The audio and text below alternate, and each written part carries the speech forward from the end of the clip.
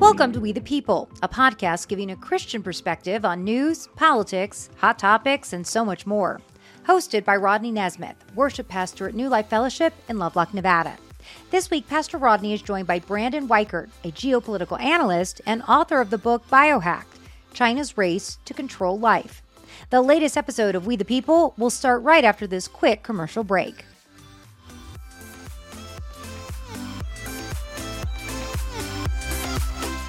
At Jersey Mike's, they slice your order fresh right in front of you. And let me tell you, watching that can send a rush of emotions through a person. Excitement, impatience, baby-like wonder, indecisive, anticipatory chewing, nervous pacing, happy claps, and finally, jealousy, because that's this guy's sub. I should order one. Good idea. Sliced right in front of you. It's a Jersey Mike's thing. A sub above.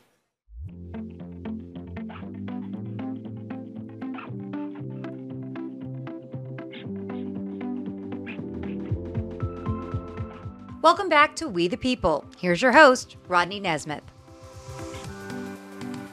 Hey, good evening, everybody. This is Rodney, your host of the We the People podcast. And man, I've got a great guest for you tonight. His name is Brandon Weichert. He is a geopolitical analyst and the author of the book called Biohacked, China's Race to Control Life. Brandon, welcome to We the People. Thank you, and it's good to be here. All right, so tell us about your book, first of all, and what that entails.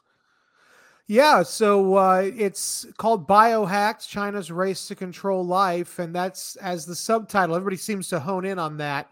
The subtitle pretty much encapsulates what I'm talking about, which is China is taking, or that we've given them access to what's known as CRISPR-Cas9, and that is a gene editing tool we created for mapping the human genome and for what we hope to eventually, and we're starting to do it already, gene edit diseases out of the DNA of human beings, use it to actually manipulate the DNA of diseases themselves so that they're no longer threatening to us.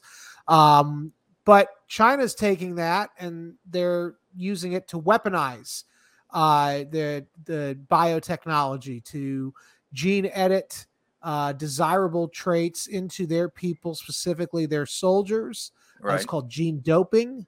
To gene edit undesirable traits, yes, and create vaccines, but also to use this technology to create what the Chinese military refers to as specific ethnic genetic attacks. And that is exactly what it sounds like. They basically, when you're a geneticist, it's a lot like being a computer programmer.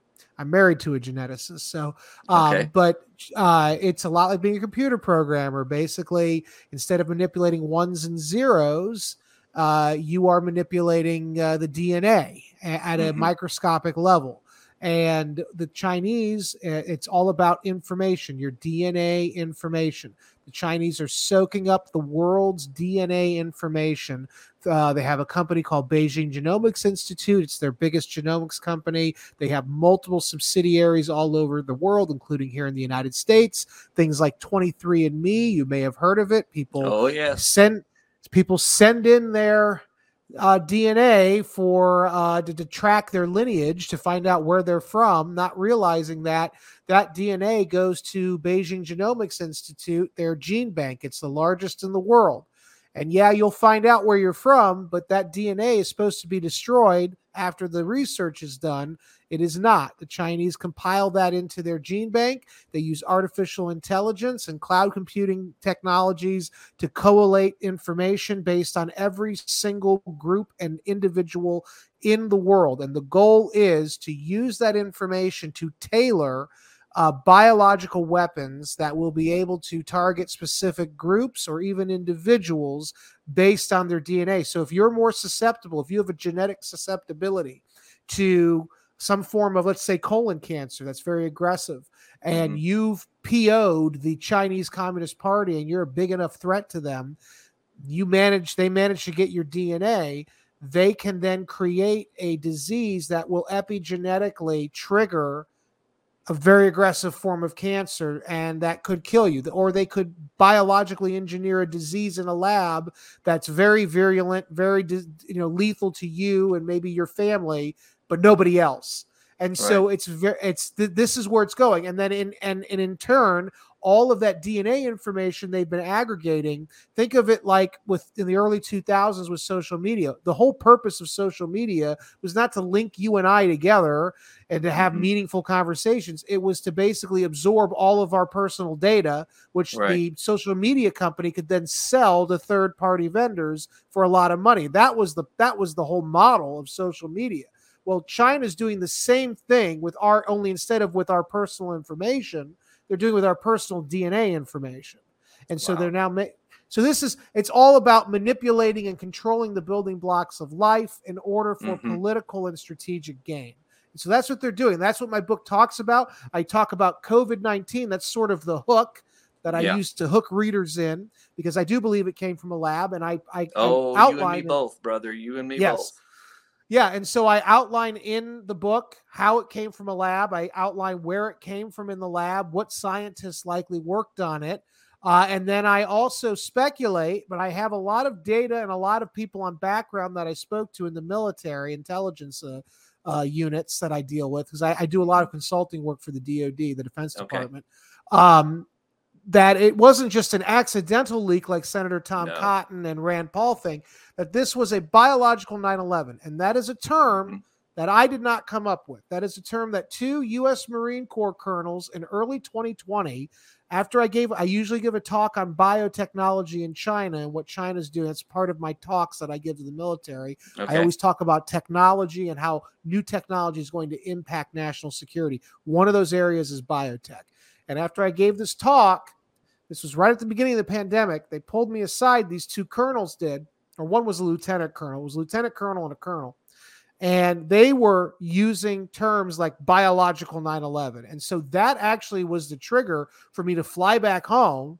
And I literally spent 2 weeks and I banged out the rough draft of the manuscript and had a pitch ready by March 2020, based on what these guys were saying. So in the book, I talk about how not only is this a lab-created illness, but I actually don't think it was an accidental leak. It might have been, but I actually think, and it's speculative, I actually think that this thing was deployed as a weapon at 9/11, aimed at the heart of our democracy. I would agree with that speculation. Yep. That's complete. I think it was on purpose as a weapon to do as much damage to the U.S. as possible. Yeah. And and the world in as a whole, for that matter. Yeah. Well, and also, we talk, and certainly COVID-19 certainly did damage to China. But in some ways, it didn't hurt the elite, right? Because the leadership under Xi Jinping wanted to aggregate more power toward itself than it already had. And it was a very powerful, the CCP, the Chinese Communist Party, had a lot of power. But because of zero COVID, now Xi Jinping has taken direct control over virtually every aspect of Chinese life. That hasn't happened since Mao. Yeah. Usually all the leaders after Mao wanted to give a degree of economic freedom to their people so they could create new things and empower the country as a whole, and then the CCP would benefit from that. But Xi Jinping's not like that. He wants to aggregate as much power toward himself, and then he wants to basically tamp down on the people in China so that he is basically the new Mao. And so COVID allowed him to do that. And so, it hurt China in the near term, but in the long term, probably not. So, yeah. Well, and you look at it, Xi Jinping is all about power. He's all about power. He's about, giving himself all the power, because let's face it, he's the head of that country and the Chinese Communist Party.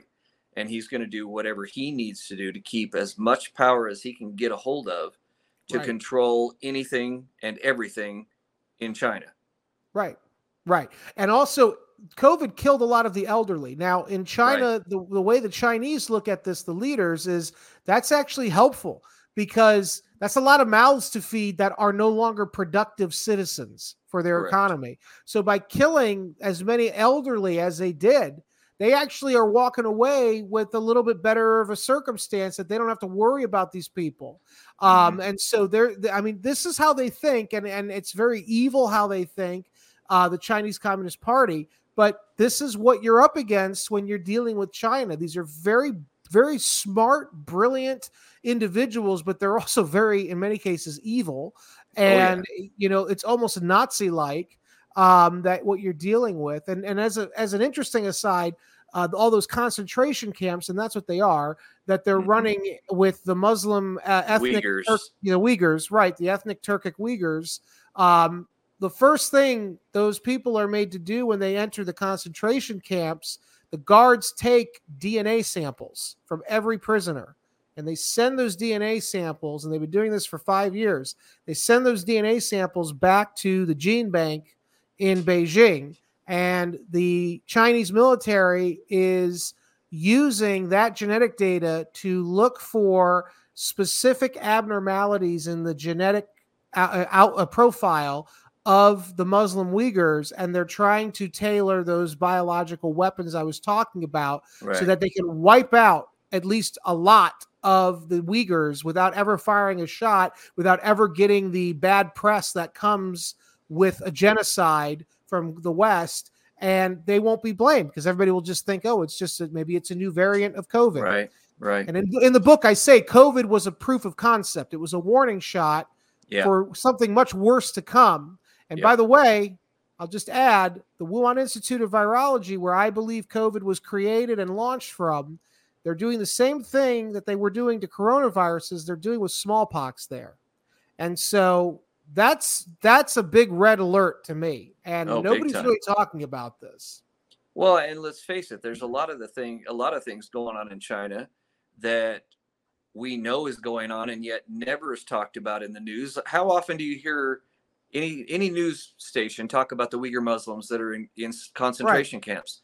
That's also because a lot of those news stations are taking money from exactly. And how many times do you hear about all the the people that were locked in their houses in the last recent COVID outbreak and not allowed to come out and then died in their homes? They died in their homes. They starved to death. You don't hear about that. You don't hear about any of that garbage, and yet it's all gone down the memory hole. Right, and yet we've got China buying land in the U.S. We've got China doing all kinds of stuff in the U.S., which is mind-boggling to me. Why in the world would you allow your biggest enemy on the planet to buy land in your... It's mind-boggling to allow thing to happen. It makes no sense. And here, let me just cut my own throat.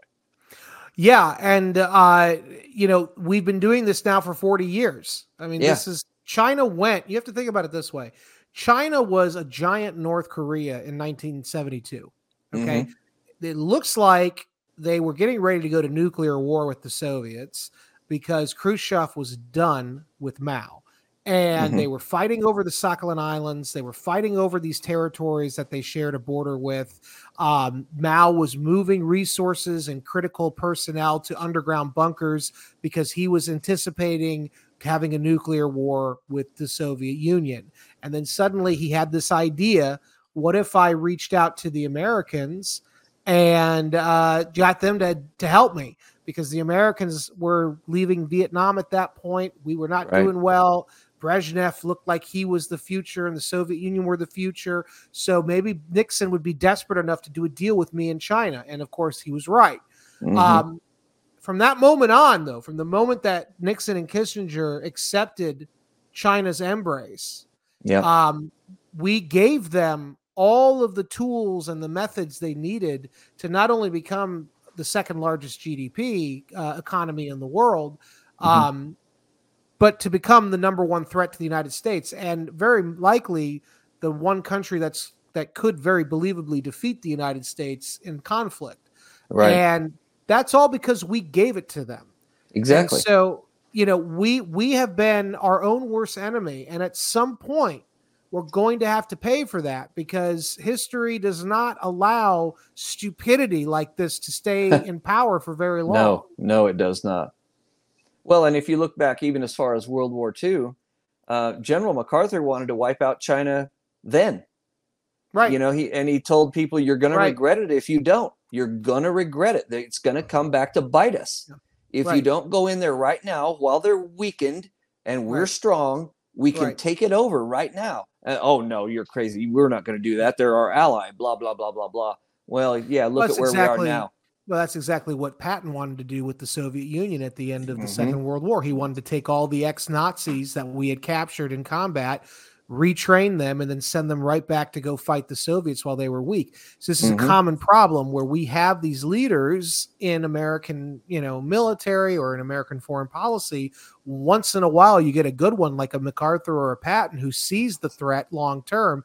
The problem is the rest of the country, particularly the elite, don't want to go with them. And in this case, with China, our elite have been captured by Chinese money. They're bought and paid for. Yes, and so like good luck trying. Like our president, but it's not just him. Look, I worked on the Hill for many years. I worked in the House of Representatives. The guy who ran the House Foreign Affairs Committee for many years, Ed Royce, it was Buck McKeon, and then it was Ed. Ed Royce took over. Ed Royce was a hawk's hawk. He was, he talked the talk, he walked the walk. As soon as he retired, though, he didn't move back home. He got a job as a lobbyist making big money, and he was representing Chinese interests. So he went from being a China hawk on the Hill to China's #1 representative in D.C. in like 10 minutes. Wow.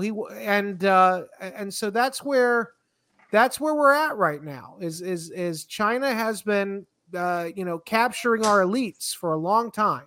Yeah. Well, yeah. I mean,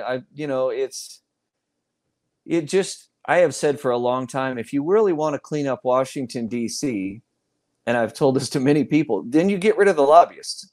Get rid of the lobbyists completely, make it so that there is none, and you will clean up a lot of corruption in D.C. in a big, fat hurry because the money won't be there anymore to pay these people off. That's right. And that's where it's at right now. Everybody's about the money. They're not so much about representing we the people. They're representing themselves.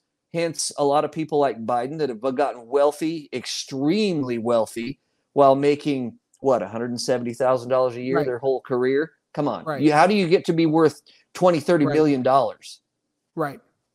Well, I mean, Hunter's going abroad and with his hat in hand, and he's taking money from the Chinese, Ministry of State Security through intermediaries, of course, and then he's giving 10% of all that money to the big guy, his dad. The big guy, yep. Yeah, and I don't think Hunter's orchestrating this at all. I think Joe was the architect of this. He's probably not anymore. Yeah, it's probably now his wife who's running everything, or his brother.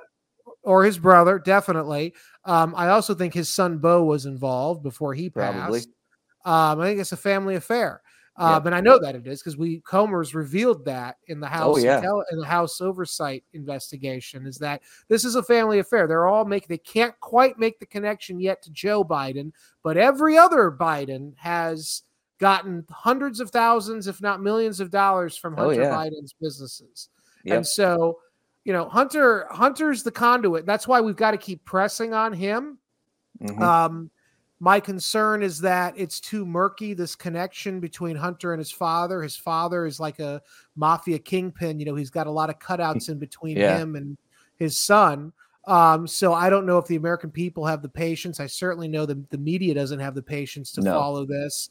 And so that's going to be the big problem here for the Republicans is there's this sort of space between Hunter and Joe, and it might not be able to be surmounted because the media doesn't want to hear about it. The Democrats certainly don't want to hear about it. And it's a timing thing. And it seems like most Americans really don't care about this. They just don't see the connection yet.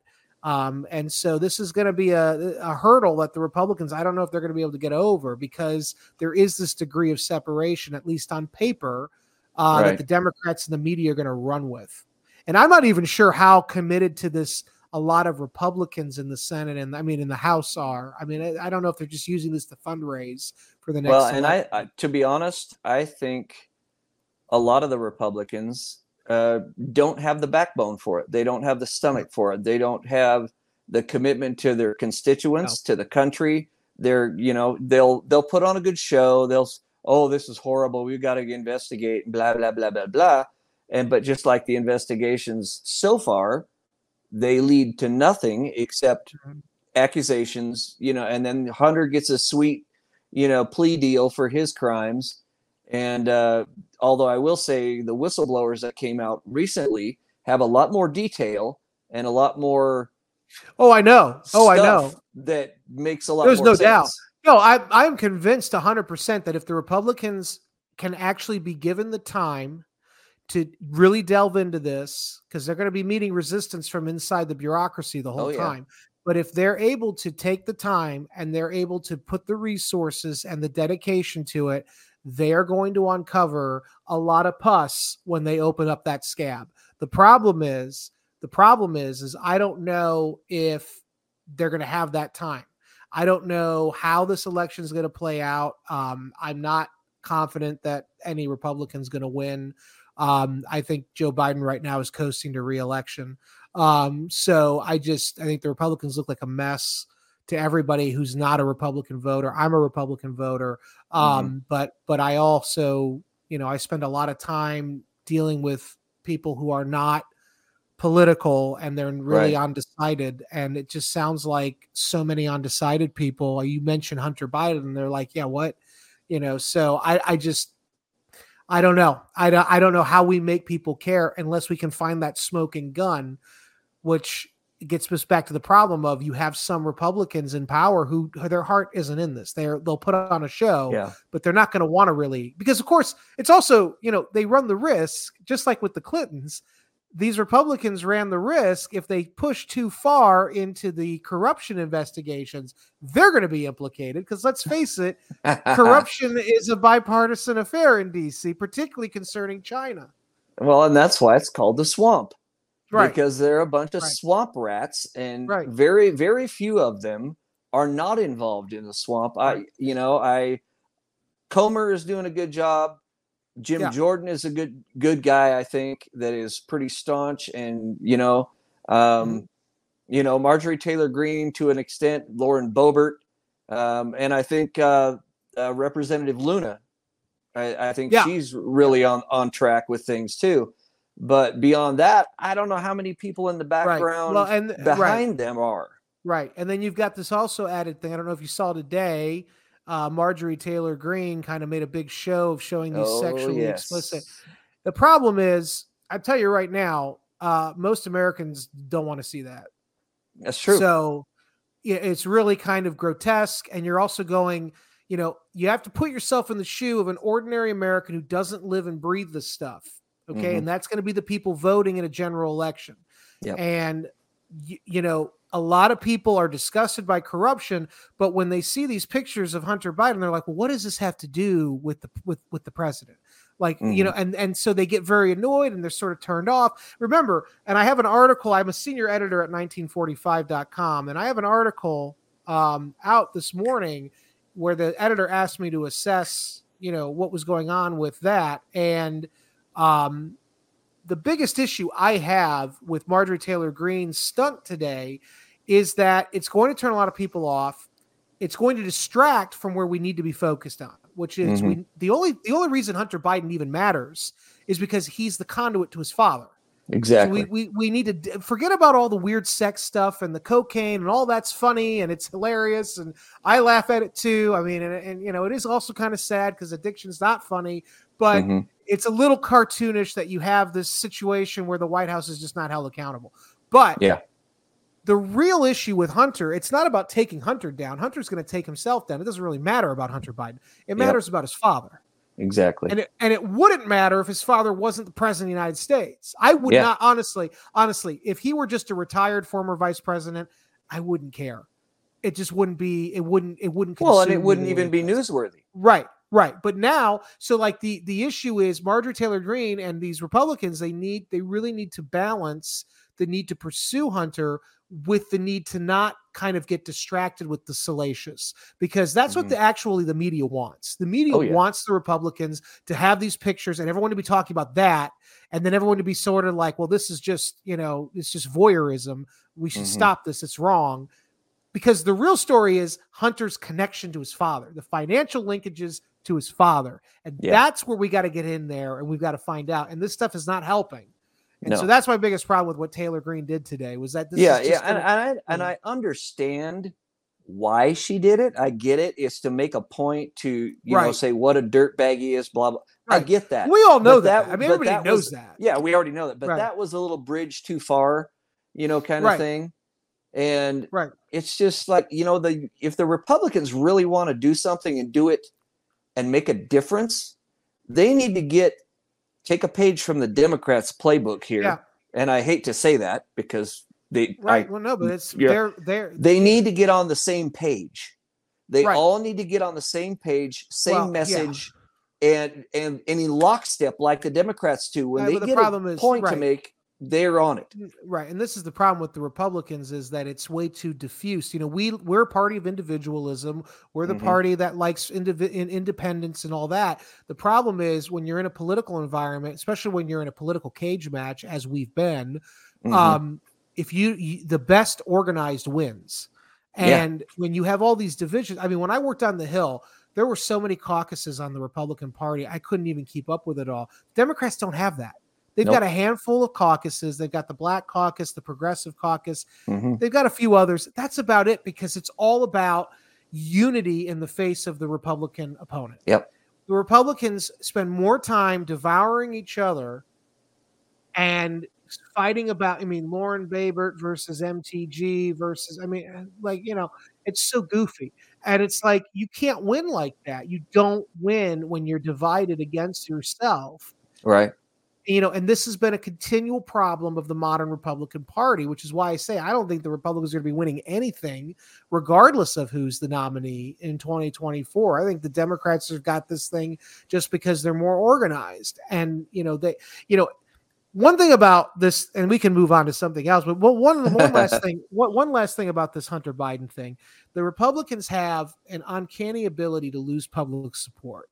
So during the Bill Clinton impeachment, if you'll remember, overwhelming majorities of Americans, not just Republican voters, but overwhelming majorities of Americans were disgusted by the fact that Bill Clinton lied under oath about having an affair with his intern. And they told the Republicans, go get him.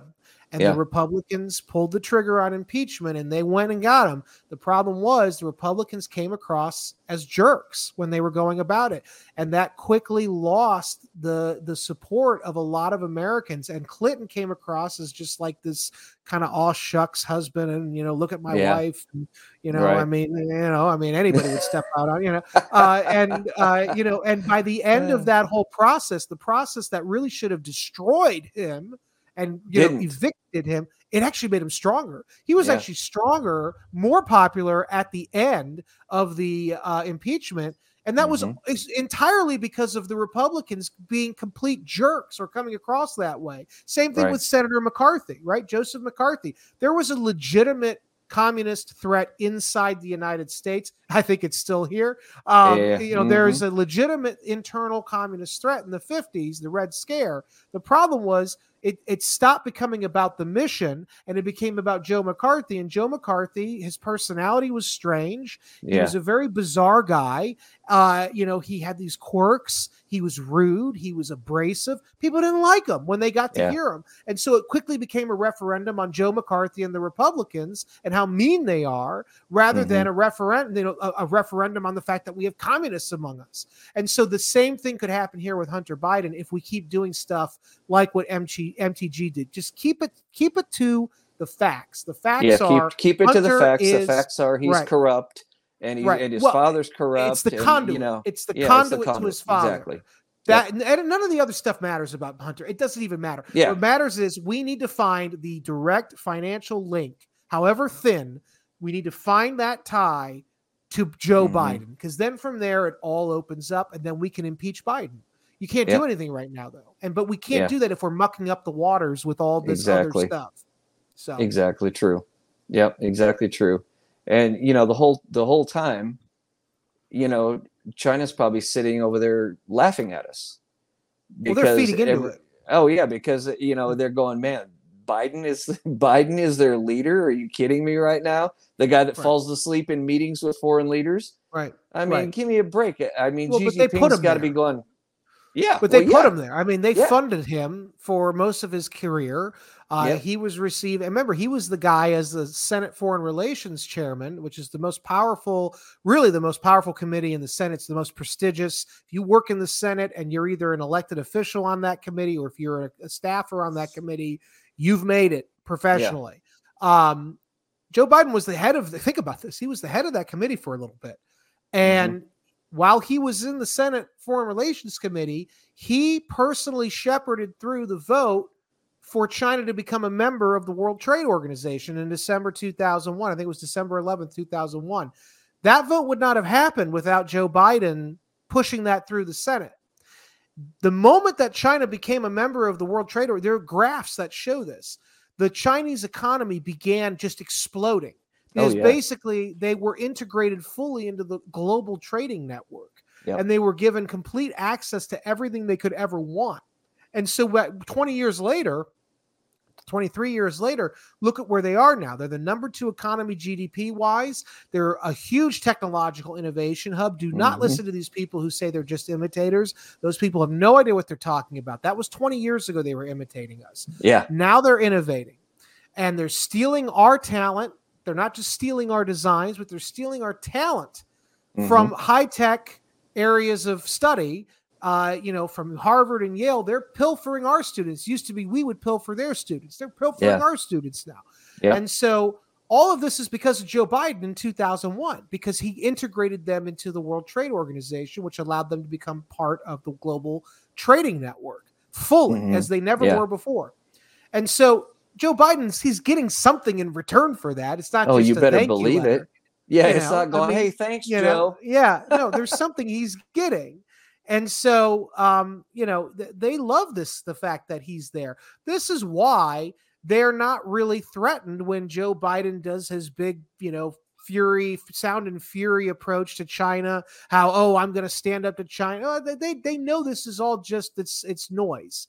The Beijing fully knows this is just noise for the consumption of American voters going into an election year to make Biden look tougher than he is. The reality is the moment China dangles a global warming deal in front of Biden, he is going to snag that deal and it's going to destroy our economy even more.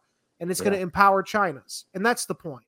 Yeah. And I look at the Senate too, and nobody will convince me that McConnell is not tied up in China as well, because he's married to his wife certainly is. Right. And his father-in-law is a ship magnate in China that gave them, what was it, a gift of $25 million. Yeah. That's a pretty big gift for anybody.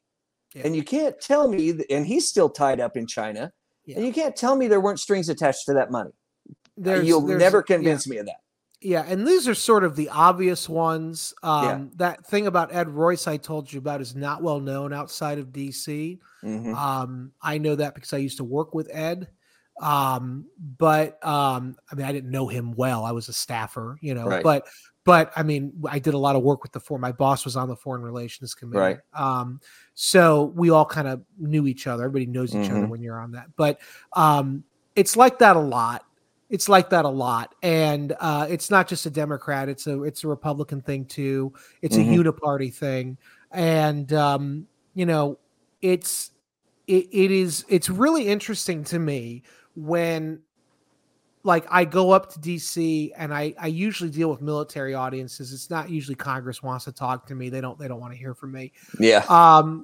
But the military, I'll talk to them. And I'll give them the spiel. I'll do the whole talk about technology in China and what China's doing and how it's a threat. And, but then at the end, invariably, one of the generals will say, okay, well, we're not the policymakers. All we can do is salute and say, okay, who should we be talking to? What should we be doing to what can be done? And then I always kind of feel deflated because I'm like, having come from Congress, there's nothing to do. Because the only way it's going to change is if you stop the bribes. It's the only way it's going to change. Yeah, exactly right. Cut the money flow. So, but it's not going to happen because I know. who polices Congress? Congress, right? Yeah, Congress. So Yeah, exactly. they're all getting rich. And hey, look, I saw it. It's a great gig if you can get it. Like if Oh, you can be yeah, an I'm elected sure it Congress, is. I mean, it is a phenomenal gig. I mean, yeah, you're making six figures, but in DC, that's not a lot of money, the kind of money No. they're making. But when you think about all of the media gig, the free press you're getting, you get the best seats in the house and the restaurants. Oh, yeah. You get, I mean, I remember Buck McKeon there. My wife and I lived in Alexandria, which is just down the road from DC. Literally, it's like 14 miles. It's a little nook called Old Town, and there was a restaurant on the water on the Potomac. Now I'm from Florida, so I take the water for granted, but up there it's like, oh my The gosh, greatest there's a thing place ever. on the water, and the Potomac is disgusting, by the way. Oh yeah, it's gross. Where I live, we have the Caloosahatchee River. I live in Florida now. I'm back home, and I mean that's like $1 million view. But Potomac, I mean, it's hideous. But everybody's climbing the walls to go. So my wife and I took her there, and we were sitting there, and we had waited a long time to get the seat on the water. And who shows up is this big crowd of donors of some kind, and Buck McKeon, who was before Ed Royce the head of the Foreign Relations Committee. And he saw me, he recognized me from work, and we said hello.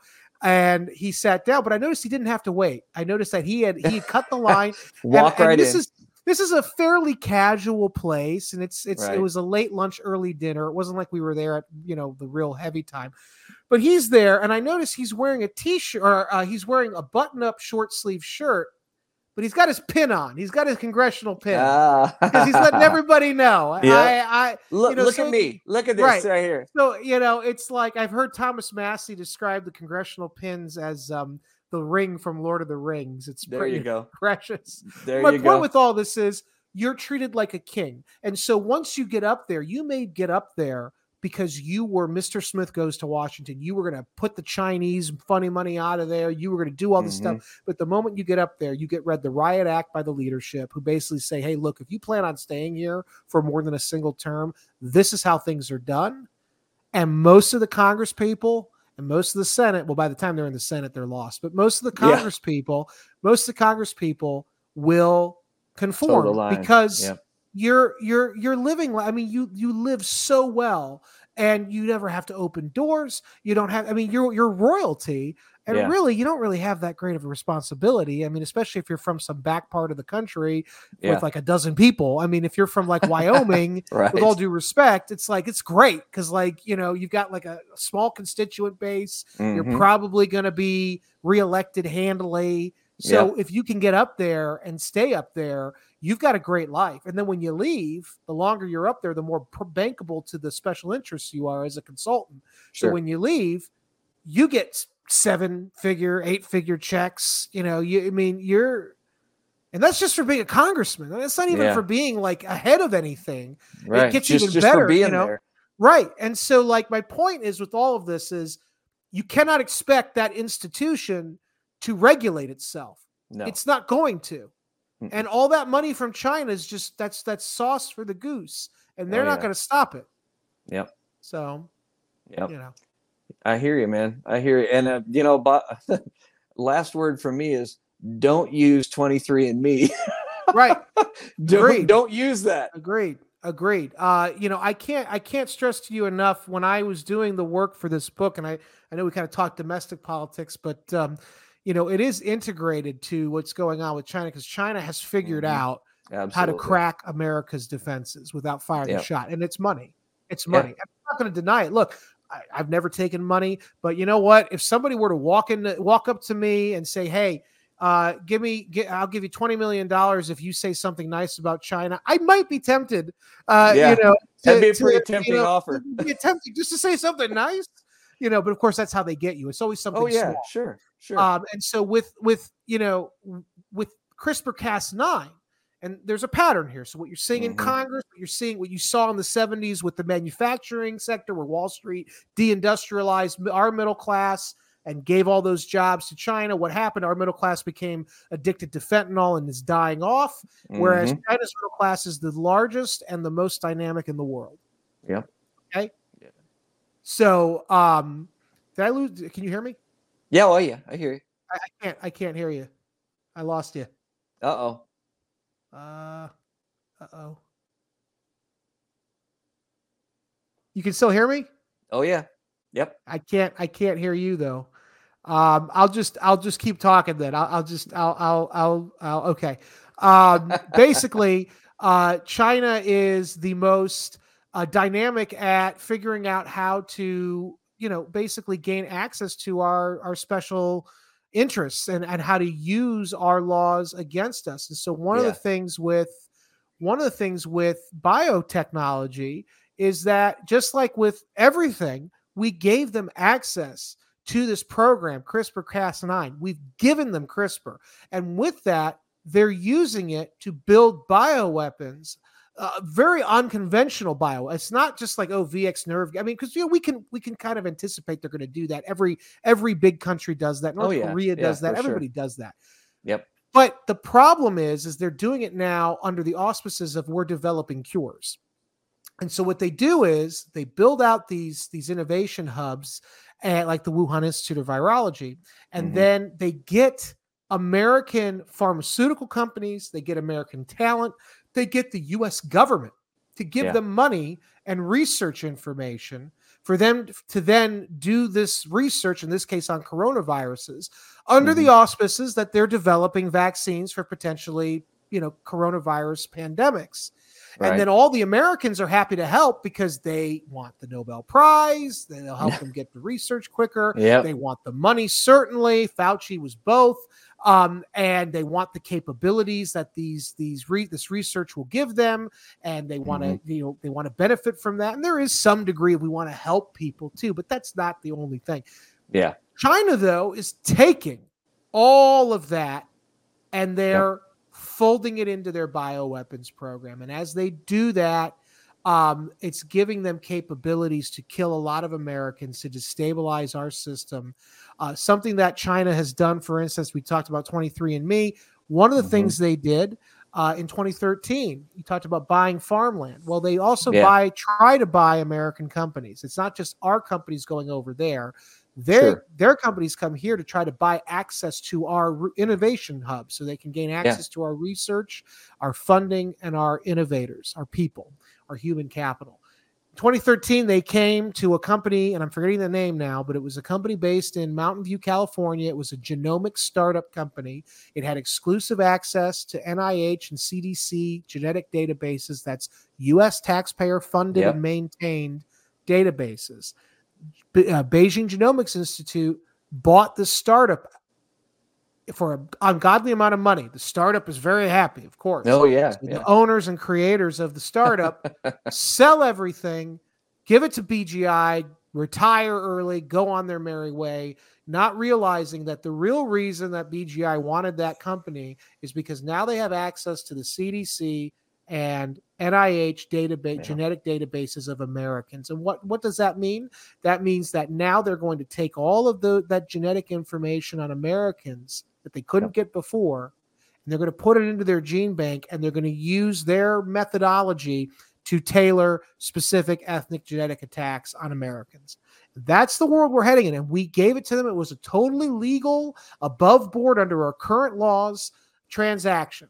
What I argue in the book should have happened and should be happening is there's a group called the Committee for Investment in the United States. It's out of the Department of Justice. It's called CFIUS for short.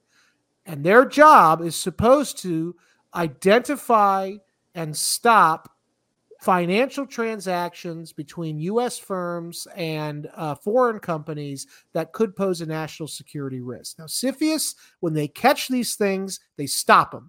The problem is the Chinese, it's like a full frontal assault every day. They're throwing so much stuff that CFIUS can't possibly stop all of it. And all China needs is one of these things to go through for them to, go gangbusters.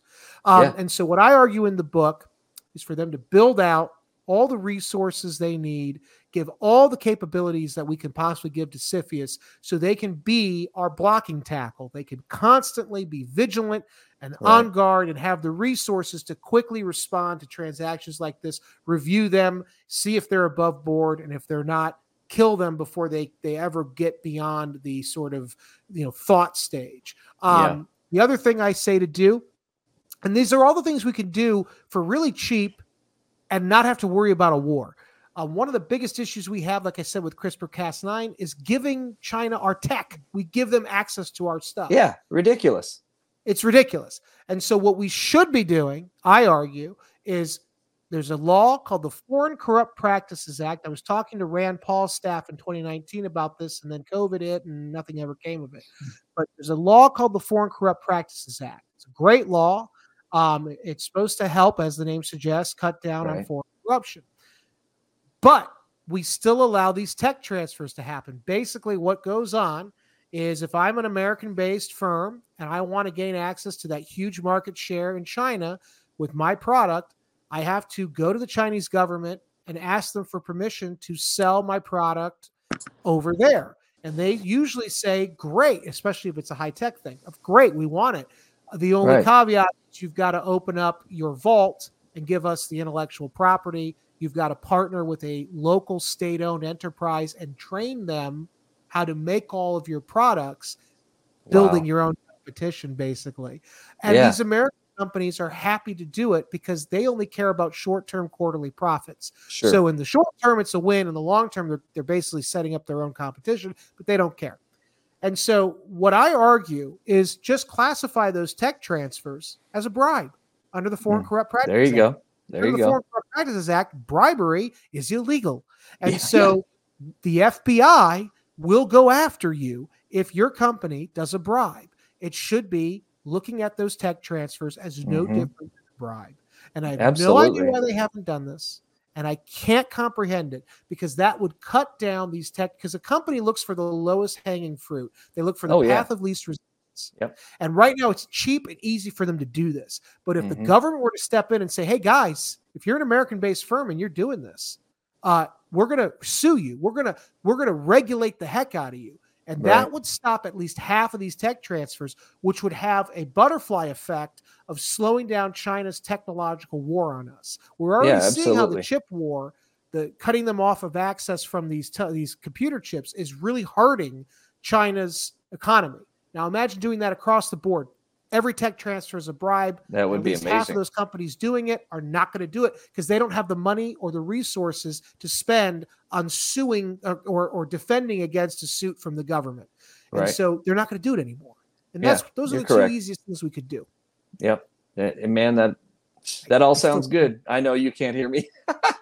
I've shut my mic off and tried everything I could do on this end to turn it back on. But I just want to say thank you for being on, and we're going to wrap this up. And I appreciate your time, your knowledge, and for sharing it with us on the We the People podcast. So I'm going to wrap things up. I got you back. It's my headphones died. Oh, okay, perfect. Yeah, I was just going to say we're going to wrap it up, and I want to thank you for your time, for your expertise. Thank you for having me. And glad we could do this. And man, you've got information we all need to hear for sure. And thank you. And I encourage everybody to go out and get your book, Biohacked: China's Race to Control Life. Go out and get that and pay attention to what he said on this podcast, because it's all good information and it's all accurate information. That's the most important thing. And so, Brandon, thank you for your time tonight. Appreciate sharing. Sir. And good luck with your family and your kids. Your new one on the way. Thank you. Kids are a joy, man. I love them. They are. It's great. It's great. Yeah. So from We the People, that's all I have for you tonight. So God bless you. You can follow me on Twitter at We the Brandon. Hey, there you go. I like it. All right, Brandon, thanks a lot. That's all we got for you tonight from We the People. God bless, and God bless America.